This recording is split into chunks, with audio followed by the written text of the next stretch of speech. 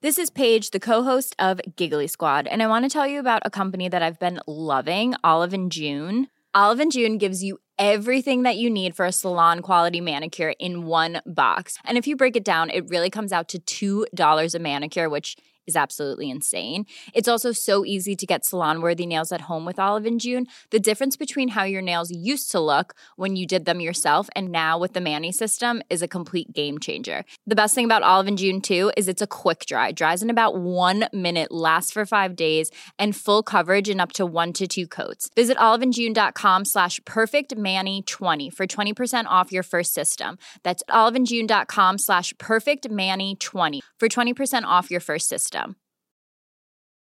Many of us have those stubborn pounds that seem impossible to lose, no matter how good we eat or how hard we work out. My solution is PlushCare. PlushCare is a leading telehealth provider with doctors who are there for you day and night to partner with you in your weight loss journey. They can prescribe FDA-approved weight loss medications like Wegovy and Zepbound for those who qualify. Plus, they accept most insurance plans. To get started, visit plushcare.com/weightloss. That's plushcare.com/weightloss. This podcast contains graphic content and may not be suitable for all listeners. Listener discretion is strongly advised. True North True Crime is produced on the territories of the Coast Salish people.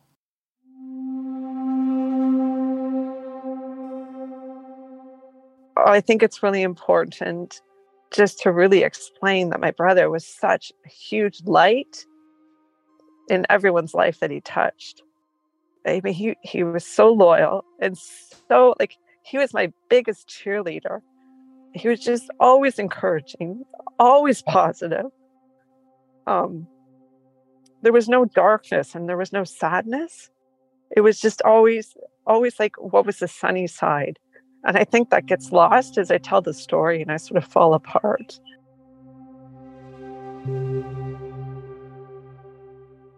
No individual's life is a linear path. There will be instances where we are deviated from our intended course.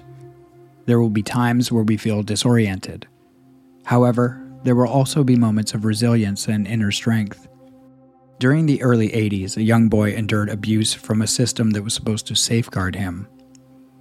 For many years, he relentlessly pursued accountability and justice. Despite the pain and trauma inflicted upon him, he discovered the bravery to stand up for what was just. In 2013, that same boy had grown into a man, only to go missing. Presently, his family is fighting for change, raising awareness, and ensuring that people recognize him as the hero he truly is. In this episode, we ask you to help find Jonathan Riley, and you are listening to True North True Crime.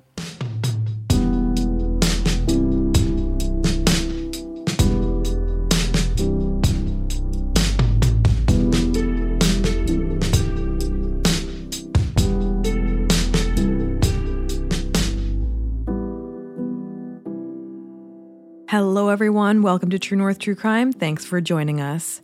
If you're looking for more True North True Crime, you can sign up for TNTC Plus on Patreon or on Apple Podcasts. For just $5 a month, you receive early release episodes, ad-free listening, and monthly bonus content. If you have a case suggestion for us, you can send it to truenorthtruecrime@gmail.com. We do prioritize cases that come to us from family members or close contacts, but are more than happy to receive case suggestions from everyone. Okay, with that, let's get into this week's episode.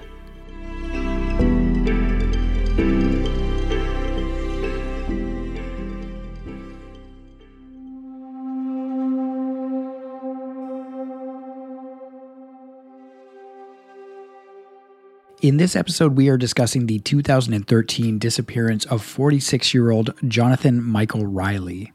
John was a lifelong Toronto resident who had recently started spending time in Meaford, Ontario. In early April of 2013, John had left a note for his mother stating that he was heading to Toronto to do some work and that he would be back in a few days. But John did not return home. John was last seen on April 26, 2013. Friends and family reported him missing multiple times. However, law enforcement did not officially open a missing persons file for John until October of 2013. At the time of his disappearance, John is described as a 46-year-old white male, He's listed as 5 feet 9 inches tall and weighs 220 pounds. John had short brown and gray hair when he was last seen, and he has brown eyes. Anyone with information regarding his disappearance is asked to call the OPP non-emergency line. That's the Ontario Provincial Police, and that line is 1-888-310-1122, or you can call Crime Stoppers at 1-800-222-8477 or 1-800-222-TIPS. We put this episode together using publicly available news articles. We also spoke at length with John's sister Judy from her home in Hawaii. Judy is a passionate advocate for her brother and missing people in Canada. She has spoken as part of the Bruce MacArthur inquiry and advocated for changes to the Missing Persons Act in Ontario and in Canada. She counts among her allies judges, investigators, politicians, and other missing persons advocates. We are incredibly grateful that she took some time to speak with us. John's story is pretty complex. There are many moving parts.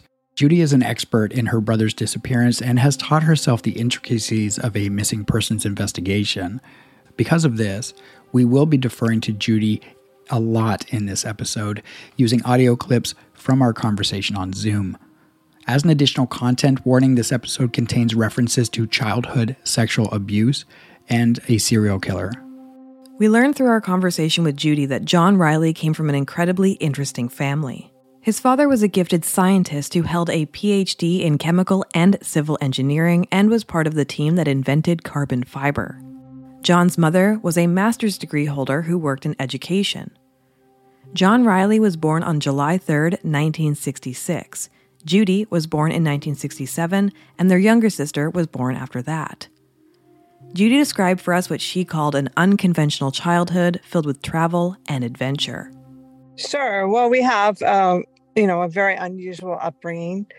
My parents met in Nova Scotia. They're many generations Canadian. But at the time that my brother was born, they were living in Cambridge, England. My father was studying his PhD. And, that actually confuses a lot of people that my brother was born in England because he is Canadian. He was just born abroad. So we moved to Montreal, then I was born. And shortly after, we moved to Hong Kong and then Thailand. So we had I wouldn't say nomadic, but we moved quite a bit. We went to, my father was a civil and chemical engineer. So we traveled quite extensively. And when we ended up in Toronto, when my sister was born, my mom wasn't really that keen on living in Toronto, but she was keen on never moving again. So from there, we traveled very frequently. We had several trips a year. We went to the Caribbean or down through the States or, we were always traveling. So that sort of planted the seed in all of us. All three children are travelers. My sister and I ended up in Hawaii. And, that was really instilled in us, that sort of traveling gene. After traveling all over the world, the family settled down in Toronto, Ontario, a place where they would call home for decades to come. Judy joked that choosing Toronto wasn't for any particular reason, but just that it was time to stop moving. We asked Judy what John was like as a child.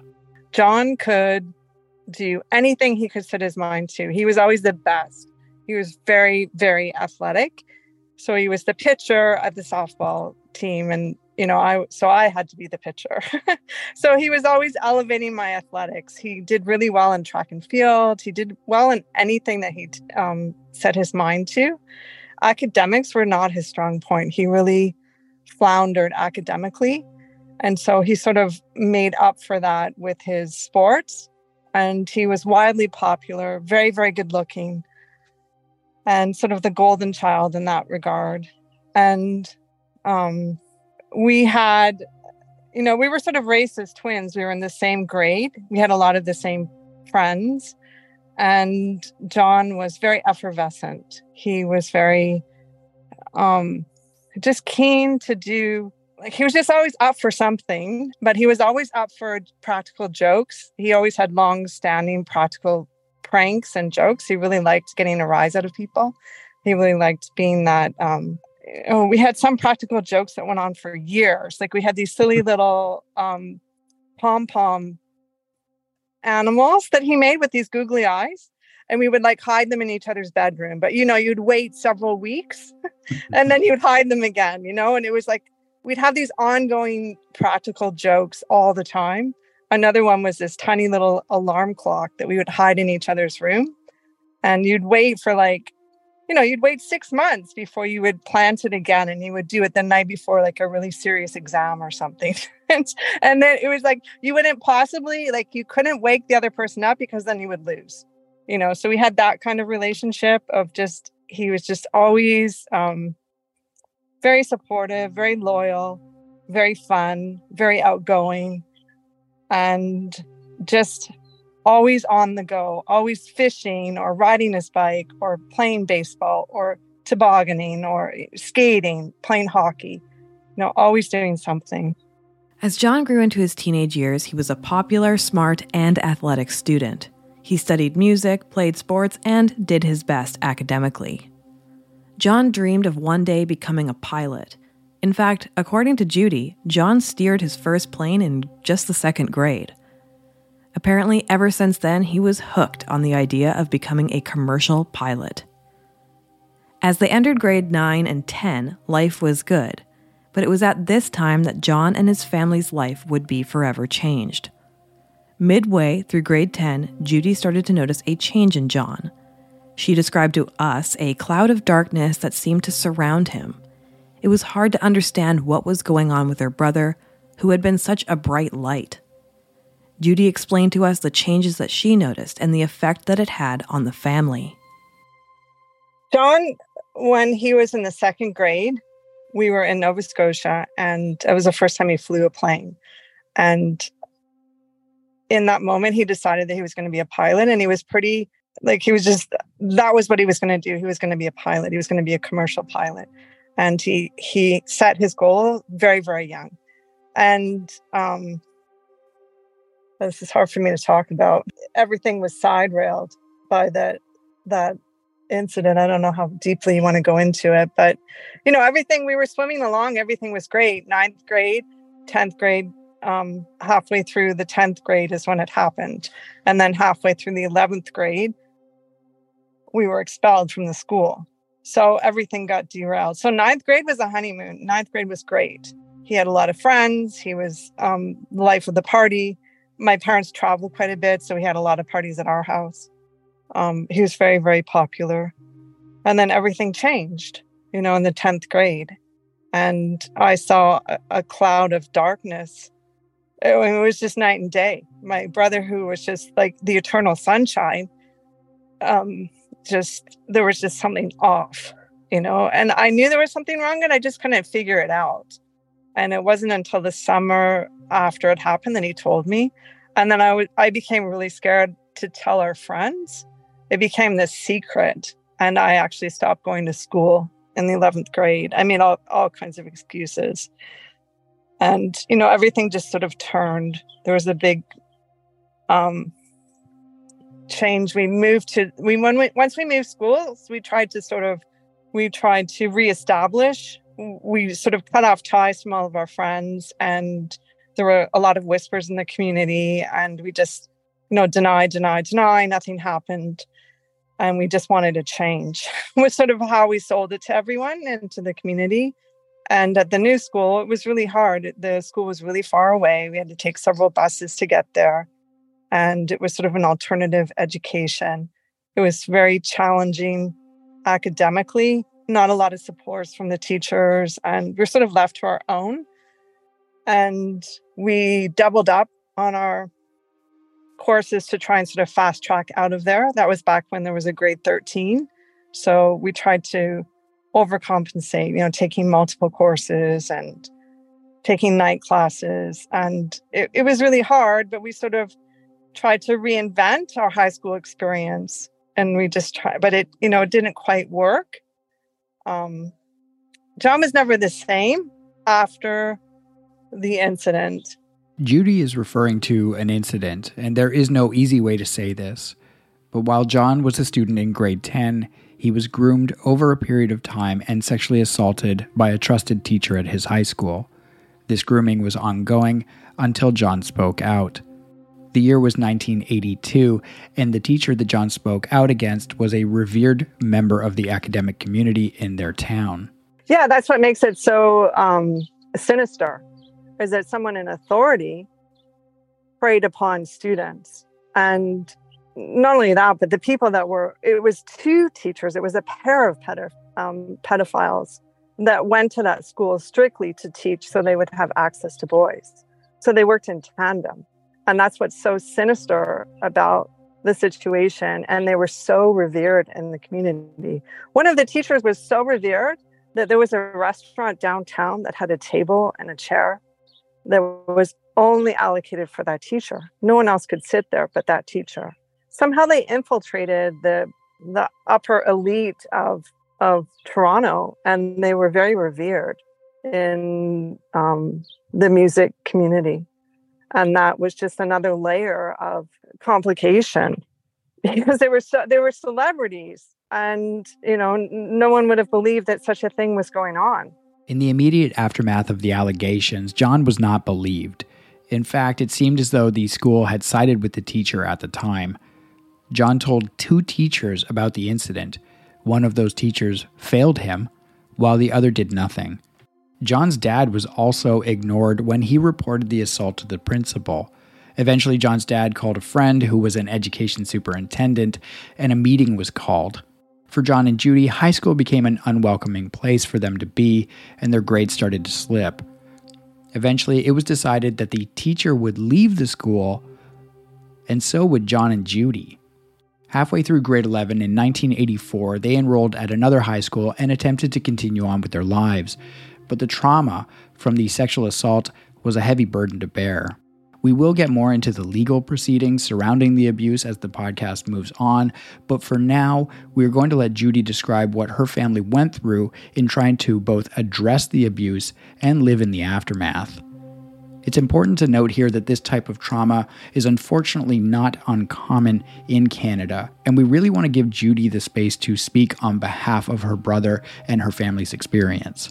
Ultimately, what ended up happening is that when we were off university, both my brother and I dropped out of school, which was a travesty because both of my parents are super educated. My mom has multiple degrees, university degrees. My dad has a PhD. He was a professor at the University of Toronto, and we didn't finish high school. I was an honor student, but I couldn't finish. And what happened is when you go into university and you enter with this sense of failure, even though we both were able to get into university, it wasn't until we were in university that we sort of were confronted with that trauma and that we hadn't really processed it. My brother started tail spinning. And I think what was worse than the sexual assault was that we both, as we got older, we understood that he was groomed. We didn't know what grooming was back then. We didn't really understand that all of it was a setup and that the whole year prior to the incident was grooming. And as we started to understand grooming, like you feel sort of a sense of foolishness, like how did I fall into that trap? But these predators, they're experts. That's what they do. And they have, victim after victim after victim after victim because it's highly effective, these strategies. But as you process it as an adult, as you develop your own relationships with, serious relationships with, then you start to understand what they were doing. It's really devastating, and it's really hard to process what happened to you. And we both sort of went through that, just really acknowledging how much trauma. And, you just sort of start to unpack it, but it wasn't really talked about even back then. And it was just really hard to process. It permeates all aspects of your life until you deal with the trauma. John did everything he could to manage in the aftermath. He tried to continue his education and get his life on track. There were limited resources out there for survivors of childhood sexual abuse at that time. According to Judy, John went through a period of what she refers to as tail spinning. He made some questionable decisions and lost focus. Keep in mind, John was not believed. There was an immense sense of injustice, and he was abused and came forward. Not only was he dealing with the trauma of the abuse, but it was layered with the injustice and his own pain. Earlier, we mentioned that John dreamt of becoming a commercial airline pilot. Well, eventually, he made the decision to continue that pursuit. From 1987 until 1989, he studied and logged hours for his pilot's license. In the summers, he traveled to tree plant in British Columbia. In 1991, he graduated from university, but that summer, the family was hit with the tragic news that their father had died. At that time, most people became commercial pilots after spending time in the military. However, John researched and then enrolled in the one school where military experience was not necessary. It seemed that this was John reclaiming his life and moving towards his goals. But unfortunately, it didn't go as planned. Here's Judy. Prior to university, John went to, there's only one school in Canada at the time where you could become a pilot without going through the military. And so it was really expensive. It was tens of thousands of dollars. And he went through the training in New Brunswick, and he was Top Gun. He was just a superior pilot. He excelled at absolutely everything he did. He was top of his class. And he was able to get, there's various levels of licenses. This is not just like getting a private pilot's license. He was going for his multi-engine, his instrument. And there's, as you go up through the ranks of becoming a commercial pilot, you have to log a lot of hours. So after that experience where he was trained in New Brunswick, when he went off to university, he was logging his hours. During that year, toward the end of the year, when he was tail spinning, and he ended up checking himself into a hospital to try and stabilize. And during that period, he recognized everything that had happened to him in high school that he had buried. Everything he was doing in his life was a response to that trauma. And so he was trying to work his way through just excavating through that trauma. But as a consequence of that, he found out that he could not be a pilot, that his lifelong dream since the second grade could not happen. And, again, another trauma on top of a trauma, all related to the incident. And he was trying to resolve the trauma. He was trying to make better choices. And as a consequence of that, he was penalized and he wouldn't have been able to fly and get his license. Everything he had worked for his entire life, he just saw it evaporate. So unfortunately for John, he was unable to complete his commercial pilot program.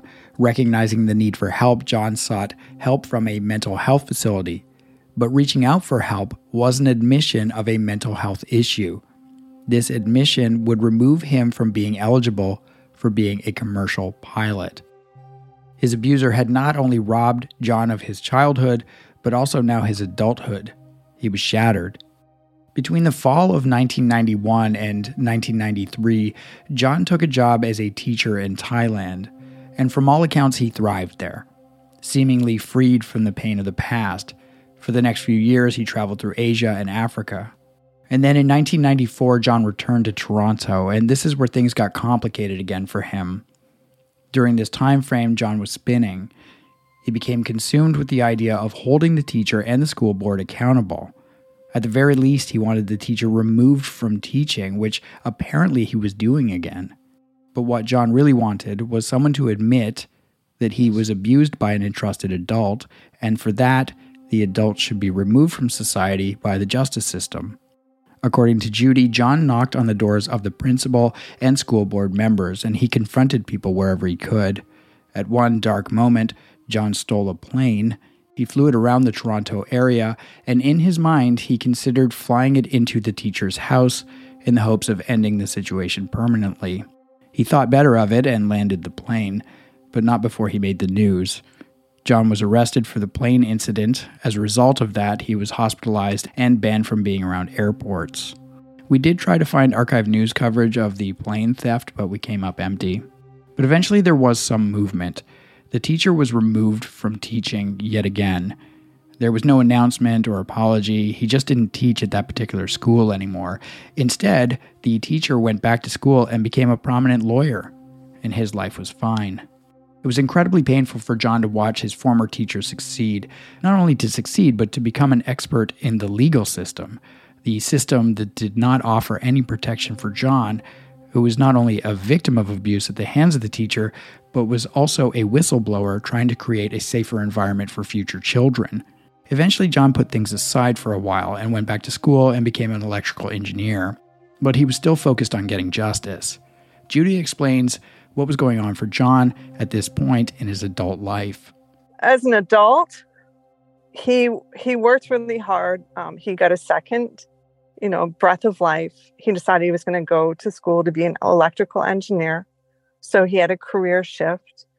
And, he was never happy. That's not what he wanted to do. He didn't want to work with computers. His passion was to fly, and his passion was the outdoors. And now he's working inside of, just trying to get a job to make ends meet. And so there was a sadness with, he was unfulfilled. His passions had been taken away from him. And so he balanced sort of this idea of having a career in computers. It was sort of this tedious darkness. And then he worked really hard to work inside of the system to have the teacher incarcerated. And it wasn't until he recognized that he could no longer just, do it anonymously. He had to put his name out there. He had to say, I am John Riley. I'm a victim of this teacher. And this happened to me. And you can join, our lawsuit, because I know it happened to a lot of kids, but I'll take the hit. And so when he put his name out there, everything changed. It was a huge transformation for him, because then he became sort of the face of all of that history at the school, and that other students could come forward under the protection of anonymity. And John really wanted media coverage. He was ready to take it on. And that transformation was super scary for our family. My mom did not want the community to know that it happened. She just didn't want anything to do with it. It was shameful that my brother was pursuing this. She wanted him to just let it go. But I was, his biggest supporter. And I thought that the only way that he could really heal was to just resolve the situation. And the teacher needed to be incarcerated. So he did pursue it vehemently for decades. So John stepped forward. In 2008, he started a Facebook campaign against his abuser. Through this campaign, John learned that there were other victims of the same man. John filed both criminal and civil cases in what was now considered a historic sexual abuse case. Keep in mind, what happened to John was in the 1980s. Laws were very different. Today, there are no longer statutes of limitations with regard to historic sexual abuse, but during John's time, there were. In fact, the statute of limitations laws ended in 2016 for historic sexual abuse. So by 2008, John began legal action. And at the same time, John was shocked to learn that the man was teaching again. So the assault happened in the 80s. The teacher wasn't arrested until 2008. And it's important to add that when he was arrested, he was back teaching at the same school, committing the same crimes. Nothing had changed. And so part of what my brother was so determined to get the teacher incarcerated is that he knew that he was continuing the behavior. He knew that there were more victims. And it tortured my brother to know that he couldn't make it stop. Predators, men like that don't stop. They need to be stopped. They don't change. There's no transformation. And to this day, I don't understand why no one steps in to stop him. The community knows now. The police know now. And yet, he's still a free man. The following is an excerpt from an article about the teacher's arrest. This article is dated July 7th, 2008. Quote, A Toronto teacher was rearrested Monday after being accused of sexually assaulting 3 students between 1978 and 1984. The teacher, who is 58 years old, was initially arrested on May 21st after a former student, who was 15 at the time, said he had sexually assaulted him in 1982. Since the arrest, 2 more former students have come forward claiming he sexually assaulted them as well, police say. The incidents are alleged to have occurred at the teacher's home. After the teacher was initially charged and released in May, he did not return to the classroom as police continued their investigation. A spokesperson for the Toronto District School Board said at the time. Police say there may be possibly more victims and they are still investigating the allegations. The teacher has been charged with 3 counts of indecent assault and will appear in court on July 24th. So we were unable to find the outcome of the trial or the civil case through traditional media. We have since learned that in the criminal case, it was under a bit of a publication ban to protect the victims. In 2010, during a preliminary hearing, the judge ruled that the statute of limitations had passed on the sexual assault. Again, as we said, that law didn't change until 2016. But we've also learned that the teacher was given a peace bond and ordered to keep the peace and stay away from John, and asked no longer to teach. It was reported in Mississauga.com that, quote, in 2010, the teacher resigned in the midst of a disciplinary hearing before the Ontario College of Teachers. He was banned from ever seeking a teaching certificate again. So in 2011, the civil case against the school board was filed, and in 2012, it also ended under a degree of secrecy. So here's Judy. She helped us fill in some of the blanks. Well, there were a couple of court cases. The first one was John Riley versus the teacher, and there were many victims that came forward. And unfortunately, John was ahead of his time. It was before the Me Too movement. The laws have since changed. This was in 2009, I believe, 2010. The laws changed in 2016. So back then, it was up to the judge to decide whether it was a pre-trial. It was up to the judge to decide if it could go to trial. And unfortunately, the presiding judge had 2 sons at the same school. He should have recused himself. You know, he was too close to the case. And the judge thought it was a good idea not to go to trial and just the teacher would resign.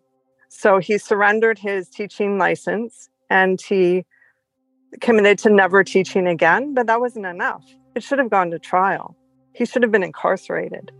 And since 2016, these historical sex crimes that happen, it's not up to the judge anymore. They go to trial. And another thing that's changed is that, this idea of the statute of limitations has passed. That doesn't exist anymore in Canada. And the other thing that John did is then he sued the Board of Education. And the laws changed in the States last year, and I believe it was the year before. Much like what happened in the churches, is that, these non-disclosure agreements, these confidentiality agreements, what ends up happening is that they protect the predator, because everything that goes on gets recorded and put into a file that no one has access to as part of the confidentiality agreement. So everything gets settled. And my brother wanted media attention. There was a media ban on both the court case, the pretrial, and the Board of Education. And my brother was really opposed to that because he wanted everyone to know that it was happening. He wanted the community to know so that other victims would understand the situation and they would come forward. And as more victims would come forward, then he would have a bigger case and he would be, obviously believed. His credibility would be bolstered with more victims. And they swept everything under the carpet. I think one of the most, the worst thing that happened, the outcome, there was sort of this turning point where everyone was going to settle and they reached an agreement. And my brother, I don't know, I believed it too. So I wasn't delusional, I thought there'd be a moment where there was this panel of people that represented the school. And I thought the outcome was going to be, I'm really sorry this happened to you. We should have done better, and these are the changes we're going to implement so it doesn't happen again. That never happened. He never got an apology. And he also thought that he would get an honorary diploma from the school. And he thought that he would be thanked. He thought there'd be a level of gratitude that he had the courage to pursue this for decades. And that never happened. And that was pretty crushing for him to recognize that nobody cared. They just wanted it to go away. And as quietly as possible, they wanted it to go away. And that was really devastating to John. Shortly after our call with Judy, she followed up with us about the settlement with the school board. His settlement occurred in November of 2012, and the amount of money was quite small. It amounted to the price of a used car, and keep in mind his lawyers took a large chunk of that money. With that money, John was able to purchase a bike, and he used the rest of the money to fund a hike on the world-famous El Camino Trail in Spain. This was a trip of a lifetime for John. So after decades of struggling as an adult survivor of childhood sexual abuse and fighting a system intent on keeping him quiet, John had finally won a small victory. A small victory that came in an almost David versus Goliath metaphor. There was another lifestyle change that happened in November of 2012. After decades of living in Toronto and having a permanent residence there, John's family sold their Toronto home and moved to Meaford, Ontario. This was a massive shift for John and John's mom, who had always called Toronto home. By this time, Judy was already living in Hawaii for a couple of decades. John had a boat at the time, and Meaford is a harbor town, so John decided to move to Meaford with his mom. This was a big adjustment for John, whom Judy called a city boy. At this time, John was working as a freelance computer technician, picking up gigs on a contract basis. John visited Judy in Hawaii on a pretty regular basis, because he also has another sister there as well. In fact, he came to visit her in February of 2013, just 2 months before he went missing. While in Meaford, John did some hiking and camping, and he was fond of the Bruce Trails and the Georgian Bay. He was always seen carrying a green backpack. He also hiked in other areas and spent time on his boat. There was also a period of time when John rode a motorcycle across Canada, so clearly he liked adventure. John also liked to schedule his year around the summer months. For spring and winter and fall, he worked hard and saved his money in order to take summers off to camp. While in Meaford, John would take trips to Toronto and sometimes Ottawa for work. On these trips, he would either drive his car or take the bus to avoid parking issues. These trips to the city would last a couple of days before John returned back to Meaford. Getting the timeline of John's disappearance is difficult. John was living with his mom, who was in the early stages of memory loss related to aging. Judy and his other sister were both in Hawaii at the time. While they were in frequent contact with John, it's impossible to know the details of his daily life. But what we do know is that on April 26, 2013, John left a handwritten note for his mother. The note read, in part, quote, "Mom, gone to Toronto for a couple of days, got my GST." That's a reference to his GST check. John did not return and has not been seen since. So as we just stated, it was not unusual for John to jump on a bus from the small town of Meaford and head to the big city of Toronto, where he would look for casual work and hang out at his favorite coffee shops. However, this time he did not return. So Judy shared with us how she found out her brother was possibly missing. At the time, in April, when we were working on this project, I had surgery that I didn't think was very... I didn't think it was going to be very serious. I thought I'd be down for a couple of days. So I sent him an email and I said, I'm actually not doing so good. Give me 14 days and I need to recover before I work on the project again. And so after the 14 days lapsed, I reached out to him again and we were emailing back and forth. And then I had a lot of catching up to do. So I wasn't hyper-focused on what John was doing. So it wasn't like there was a moment where a typical, you think of these missing persons, oh, she didn't come home, and, there were signs. It was not like that. He just left a note that he was going to Toronto for a few days. I hadn't heard from him, and I was back from surgery and I was feeling better, and I was like, okay, let's go. And I didn't hear from him. And that was super unusual. My brother was very responsive to any phone calls or any emails. He would call me right back within the hour. And so I knew there was something wrong, and I contacted my mom, and she was like, oh no, he just went to Toronto. I said, well, why isn't he back? Why isn't he returning my calls? And so enough time passed that I was getting really, really worried. But I made the mistake of not understanding that my mom was in the early stages of dementia. And I didn't understand that she wasn't processing what was happening. And then I just took her word for it that my brother was in Toronto. So on April 26, 2013, John Riley headed to Toronto for a couple of days but did not return home. We're now going to take a quick break to hear from our sponsors. When we return, we will talk about the difficulty of reporting a missing person, some theories, and if John's case has any connection to the Canadian serial killer, Bruce McArthur.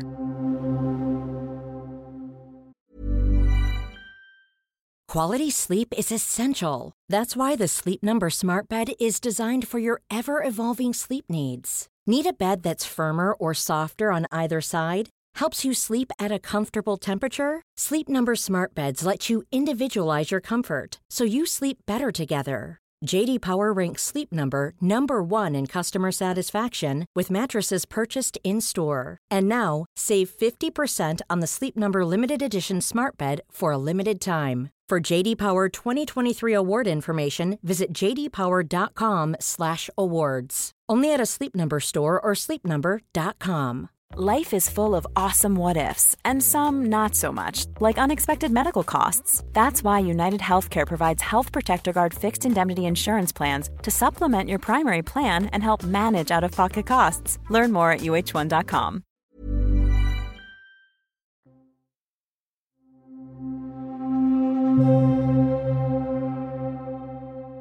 And we are back. So before the break, we outlined the life of 46-year-old John Riley. John was a survivor of childhood sexual abuse at the hands of a former teacher. As an adult, he fought the system for change and accountability. In 2013, the longtime Torontonian left his new home in Meaford, Ontario, to do some work in Toronto, but he did not return. There was a delay in reporting John missing as his mom was experiencing memory loss and his other family members were not in the country. John left his vehicle at home, so it's safe to say that he either took a bus, which was normal for him, or he got a ride. However, no one has come forward to say that they drove him to the city. It wasn't until November of 2013 that police searched the family's home and found his personal belongings, including a laptop, a bank card, which suggested that he wasn't planning on being gone for long. Judy shared with us the difficulties that she faced reporting her brother missing. And so in July, I had a moment where I was actually cooking.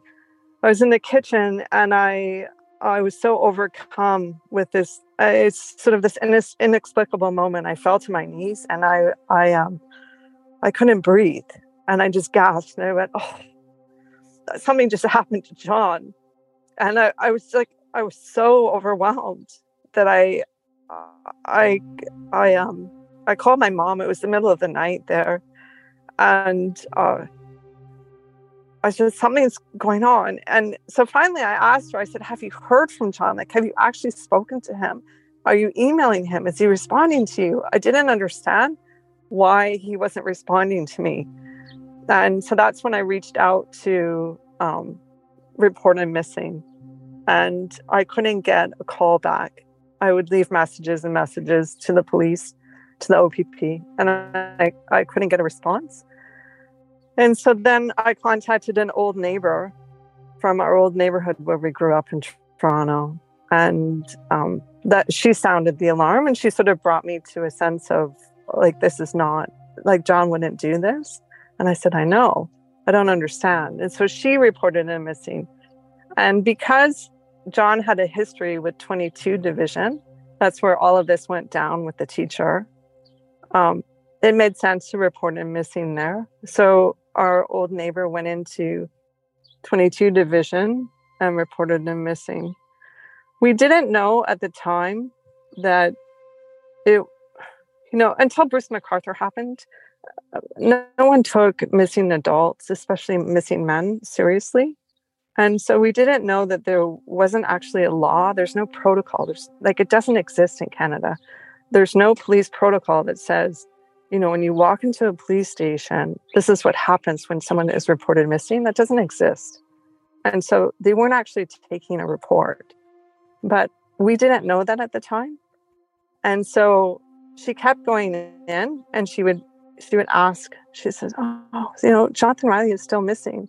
Is there any information? And they would put his name in the computer and nothing would come up. And we were just really confused. We didn't understand that they weren't taking a report. So finally, she went in with another neighbor and she said, this is serious. We need to have this report taken. We don't understand why John's not in the computer. There were clearly some miscommunications going on with local law enforcement. You will often see John referred to in the media as the man from Meaford who went missing. This proved to add to the complications. John was in Toronto or on his way to Toronto when he went missing. However, his family had difficulty reporting him missing in Toronto. A family friend reported John missing to 22 Division, or so she thought. It turned out that they had just taken down her information and no report was ever filed. So the family was eventually told to file with the OPP in Meaford. And when it came to the police in Meaford, they felt that maybe he had just simply vacated his life. Judy was trying to manage all of this from Hawaii. Many times she assumed that the police were searching for John, but they were not. In fact, she learned at one point that they had not even filed John as a missing person. This created a 6-month gap where no one was looking for John except his family and some friends. The following is from an article on Mississauga.com. OPP Detective Sergeant Byron Schwass, the Grey County detective in charge of the file, admits this missing person case is particularly difficult. "We can only work with what we have. It's a tough one," he said in a telephone interview. "Every case is unique in its own way. We had hurdles right off the top with this one. As in any investigation, time is of the essence." The first hurdle Grey County investigators faced was the passage of time. The detachment didn't start working on the case until October of 2013, when they received an official missing persons report. With a 6-month gap between the time John left his note and the launch of an investigation, video surveillance images from the convenience store where he would have purchased the bus ticket were long gone. Tracking a 6-month-old bus ticket or finding witnesses was equally problematic. The opportunity for evidence was lost, Schwass said.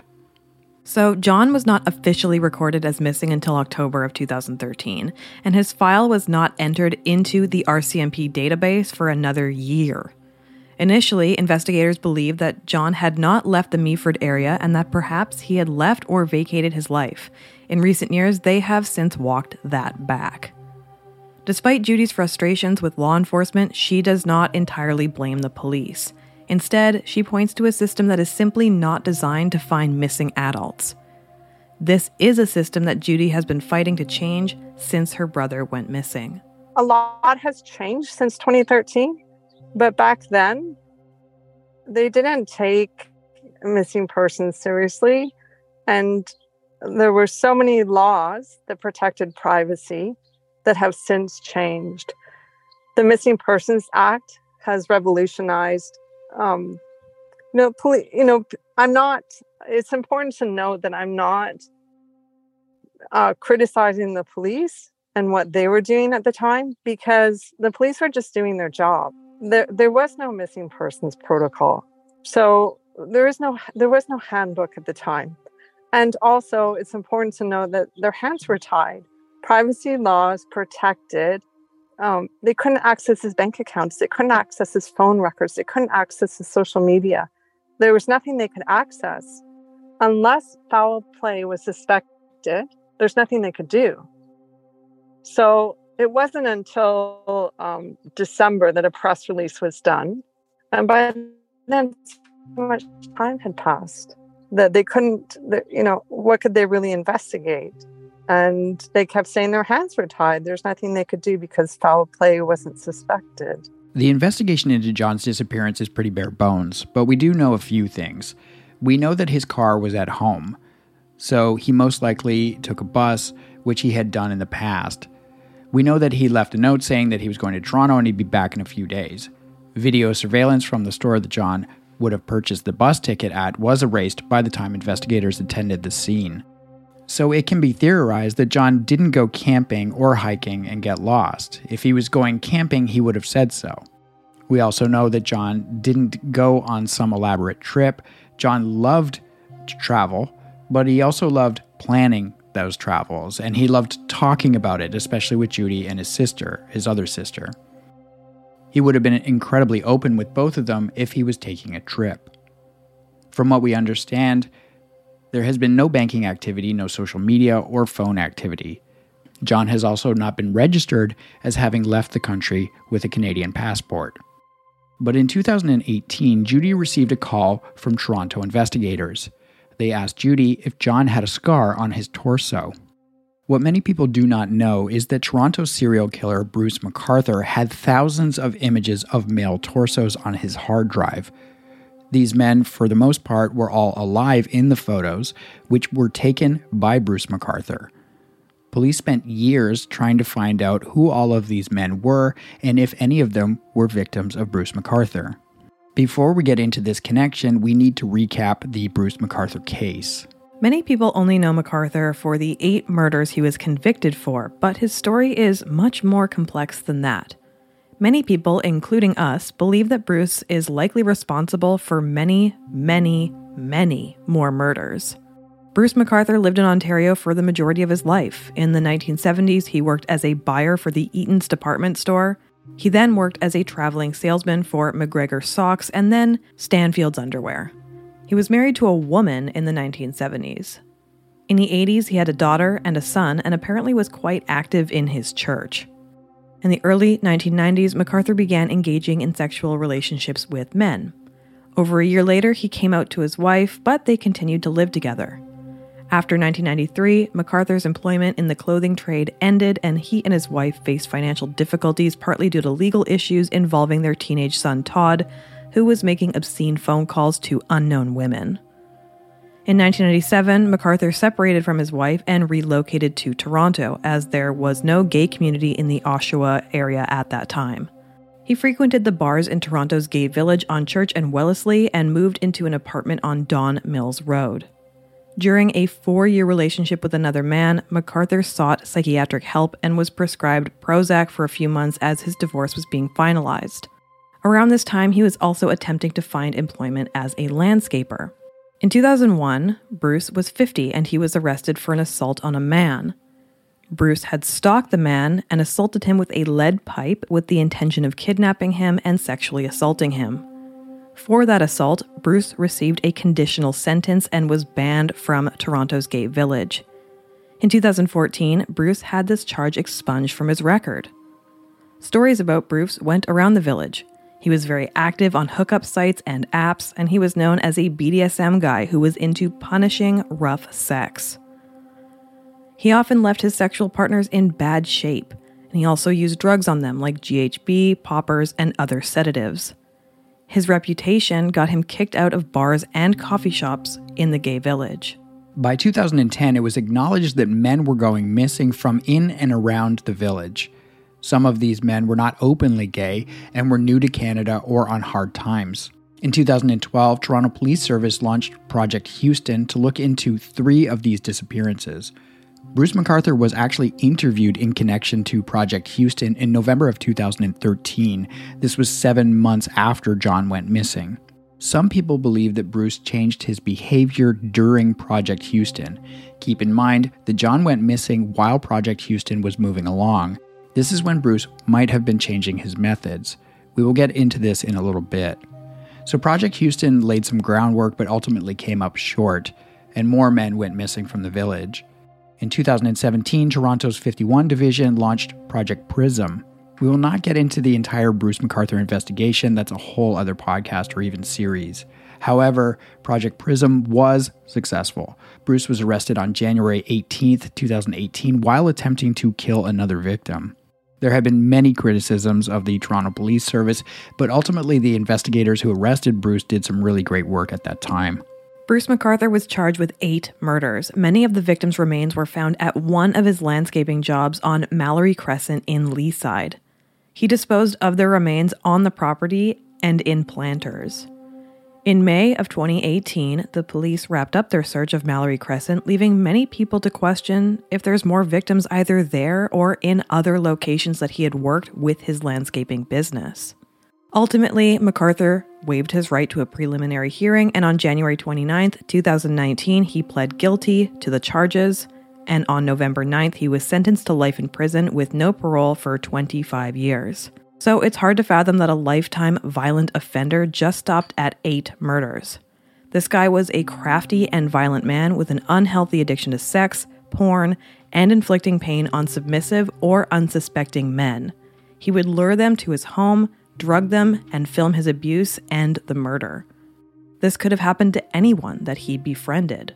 So you may ask, why would anyone think that John would be a victim of Bruce McArthur? John dated women, he was not a part of the BDSM or cruising scenes, he wasn't on any hookup websites.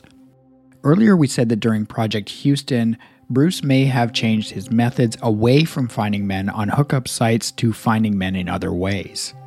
Well, a little known fact about Bruce was that he would use homeless shelters to solicit men to do landscaping jobs for his landscaping company. He would hang out at the YMCA in the morning and offer day jobs to people staying in the shelter. It is possible that Bruce met men in other ways and simply invited them over to his apartment for a beer or to fix his computer. Then, once there, they could have been drugged and victimized. So what does this have to do with John? Well, first of all, John loved the village.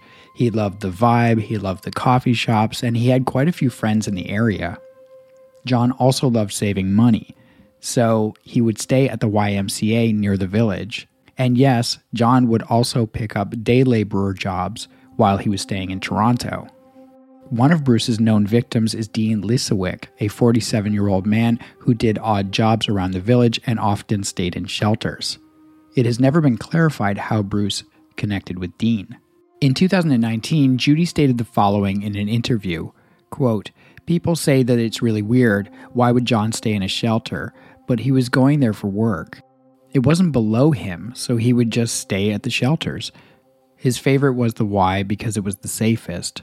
And when he wasn't working, he would go to one particular coffee shop, and it was the one that Bruce McArthur visited." So Judy shared some thoughts with us about the Bruce McArthur connection. There was the whispers of Bruce McArthur. We were reaching the 5-year mark, and I'd always heard that 5 years, a case goes cold. And I'd had anytime I contacted the OPP, I was radio silence. I could never get an answer. If they were investigating my brother's disappearance, if when remains were found, was my brother in the pool of, possibilities? Are they including him? I was never able to develop a relationship with the police. They didn't want to talk about my brother. So at the time of the Bruce McArthur, as I started to hear about the murders, I didn't think that John had anything to do with it whatsoever. As I heard that it was, there was a serial killer that was killing gay men from downtown Toronto through a dating app, and there's no connection with my brother. But as the story unfolded, I had a lot of people reaching out to me, just strangers, have you heard about this guy? And living in the States, we didn't hear it wasn't in the news here. And so when I was reading about, I was very dismissive. And then I found out that Bruce McArthur was a landscaper, and that his victims, some of his victims came from the same places that where my brother stayed in Toronto. Then I was deeply concerned. And I don't think I'll ever know if John is a victim of Bruce McArthur, and it is a possibility.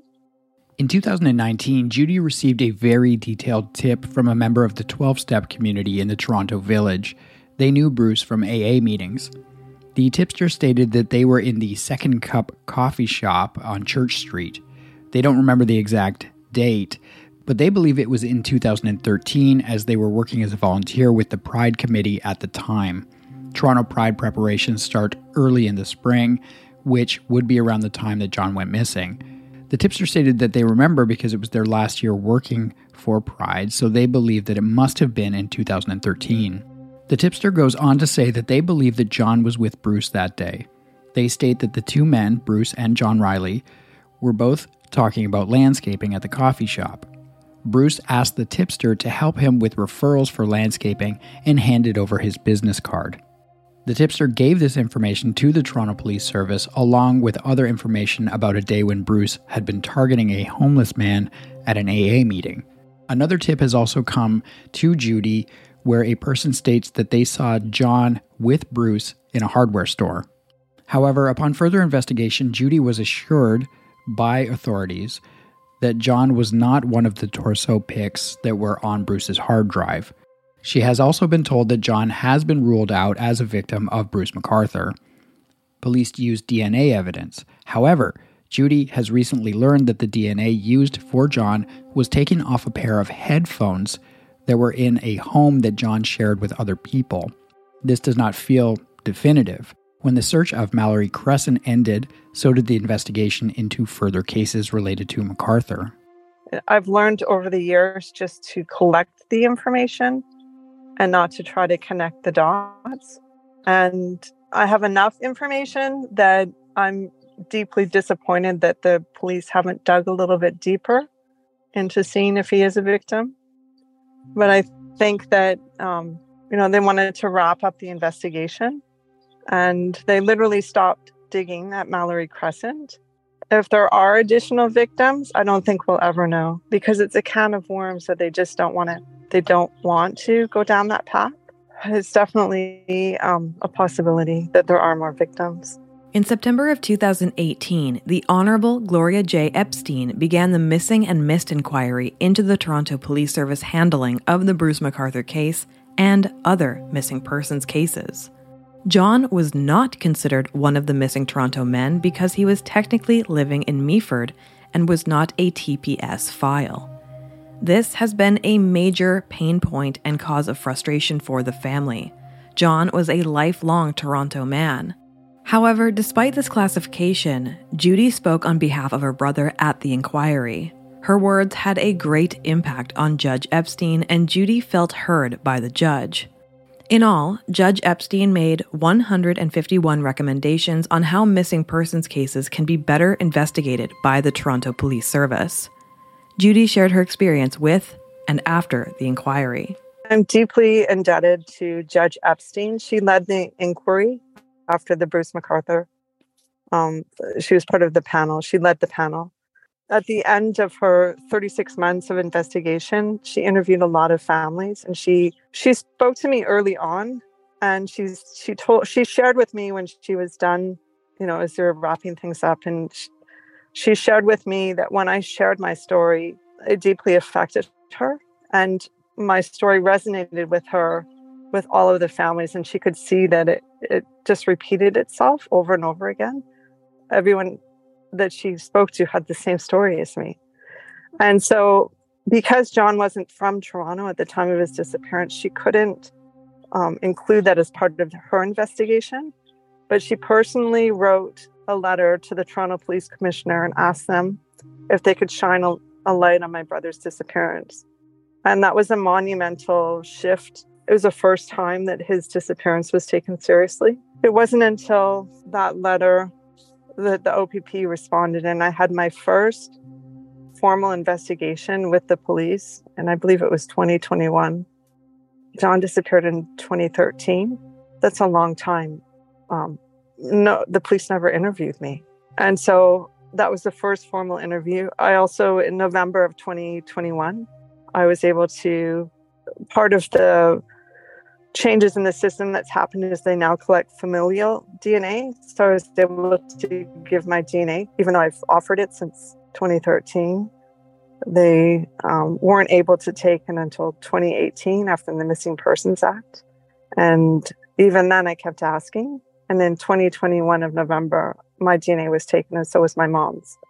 And for me, that was huge, because now if remains show up, they have a checking point. There is no way to be certain that John was a victim of Bruce McArthur, and we do not want to imply that he was, because right now so little is known about John's case. The most important point is that John Riley has been missing for a decade, and he deserves to be found. His family deserves answers. After many inquiries, both regional and national, almost every province has made changes to its missing persons legislation. For decades, police were prohibited from accessing timely information unless a crime was committed or suspected. This includes banking information, social media, phone records, hospital information, and even surveillance cameras. Canadians have a right to live their lives free of government intervention, meaning they can vacate their lives if they wish. This balance of the rights of the individual and the immediacy of a missing adult was often at odds. Police couldn't simply say, yes, foul play is involved, and then magically have access to personal information. They actually had to prove to a certain threshold that foul play was involved. Now, with recent changes to legislation, investigators have access to more information when looking into a missing person's file. This is a positive thing. However, there's still a ways to go. Over the years, Judy and her family have had a bit of a tumultuous relationship with multiple police agencies. Some years were quite bad, while others were better. Investigators struggled to classify John's case and the jurisdiction, and by the time they were looking for John in earnest, the trail was cold. Recently, the OPP released a video and press release about John's case, vowing to continue the investigation until answers are found. Judy spoke to us about the recent shift in tone from the OPP and what it means to her and her family. I have been able to, in the last year, to develop a relationship for the first time with the detective who's in charge of the case. And she has made...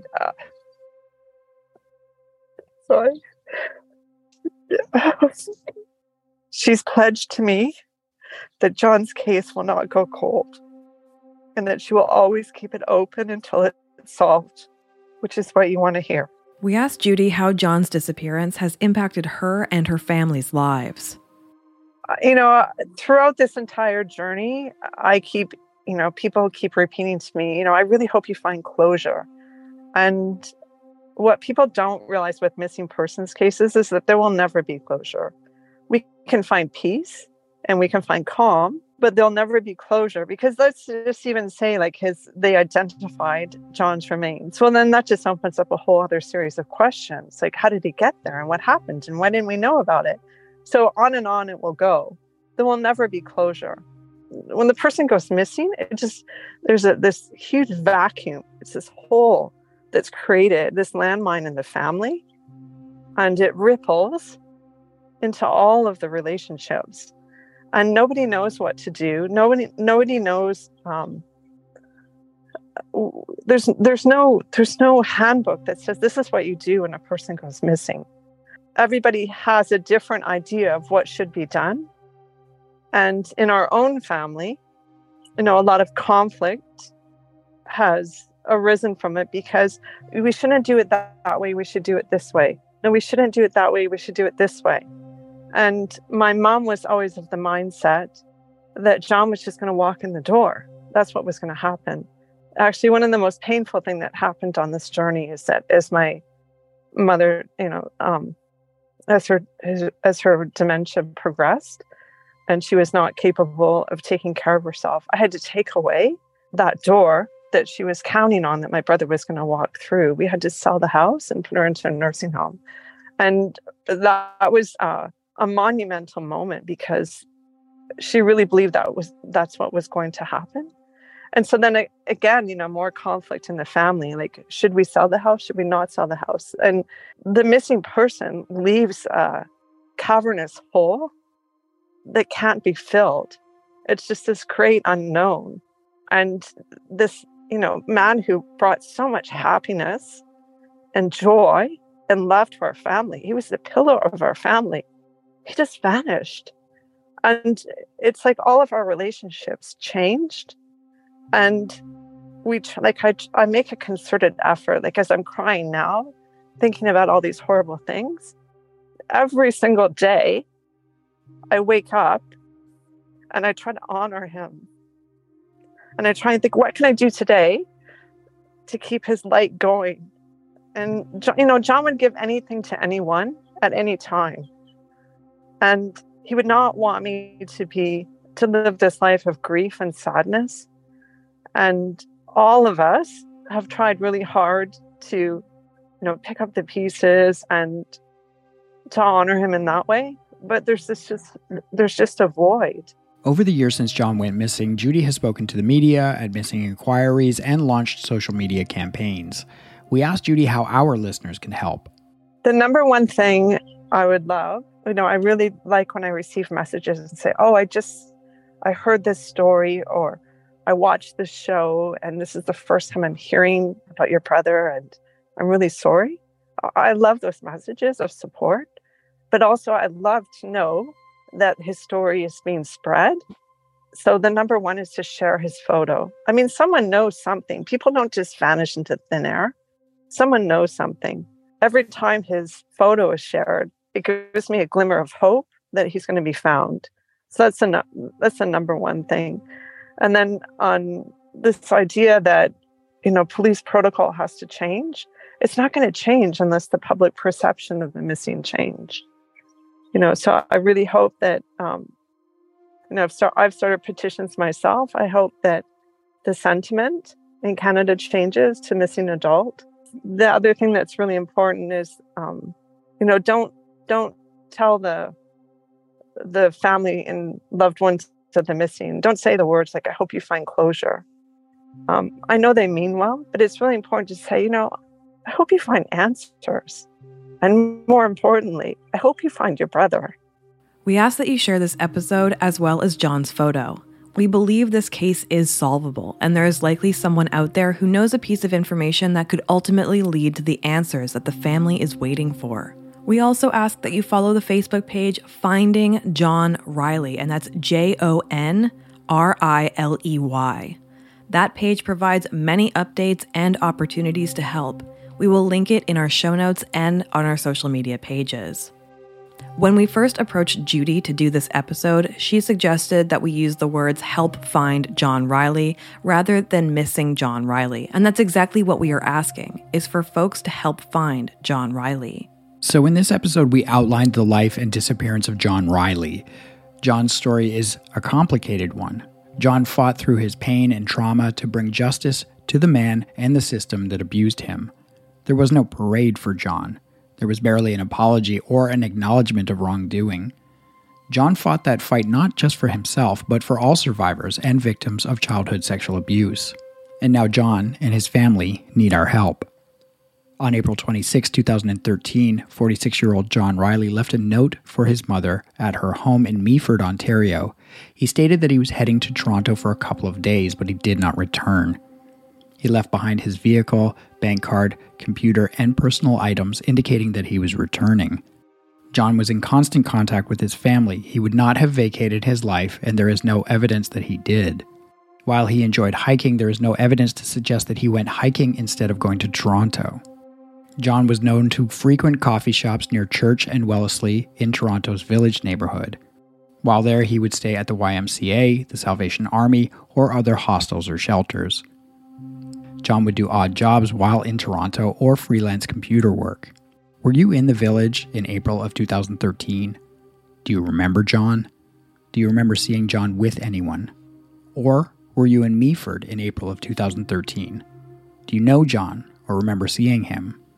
Do you hike the Bruce Trail? Have you ever come across a green backpack? Were you on the trail in April of 2013? Do you know John or remember seeing him? While there may be anecdotal evidence that John ran into Bruce McArthur, it is not conclusive. We do not want that to be the focus of this episode, nor do we want it to distract from the message that John Riley is missing and he needs to be found. In 2013, John Riley is described as a 46-year-old white man. He is listed as 5 feet 9 inches tall and weighs 220 pounds. John had short brown hair with gray in it, and he has brown eyes. Anyone with information regarding his disappearance is asked to call the OPP non-emergency line or Crime Stoppers. Before we end this episode, we want to add this story that Judy shared with us about her brother John and how many out there believe that he is a hero. I remember there was this time I was at university. I was thinking about this today. And this guy who turns out he was also a victim.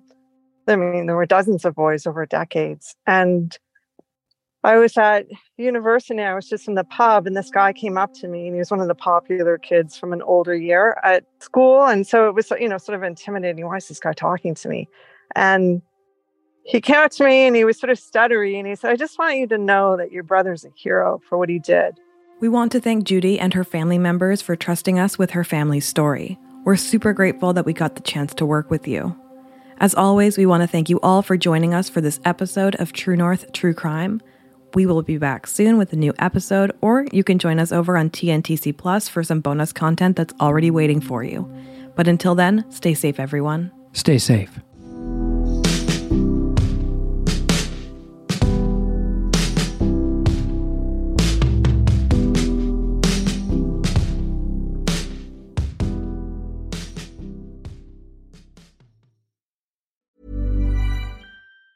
Planning for your next trip? Elevate your travel style with Quince. Quince has all the jet-setting essentials you'll want for your next getaway, like European linen, premium luggage options, buttery soft Italian leather bags, and so much more. And is all priced at 50 to 80% less than similar brands. Plus, Quince only works with factories that use safe and ethical manufacturing practices. Pack your bags with high-quality essentials you'll be wearing for vacations to come with Quince. Go to quince.com/pack for free shipping and 365-day returns.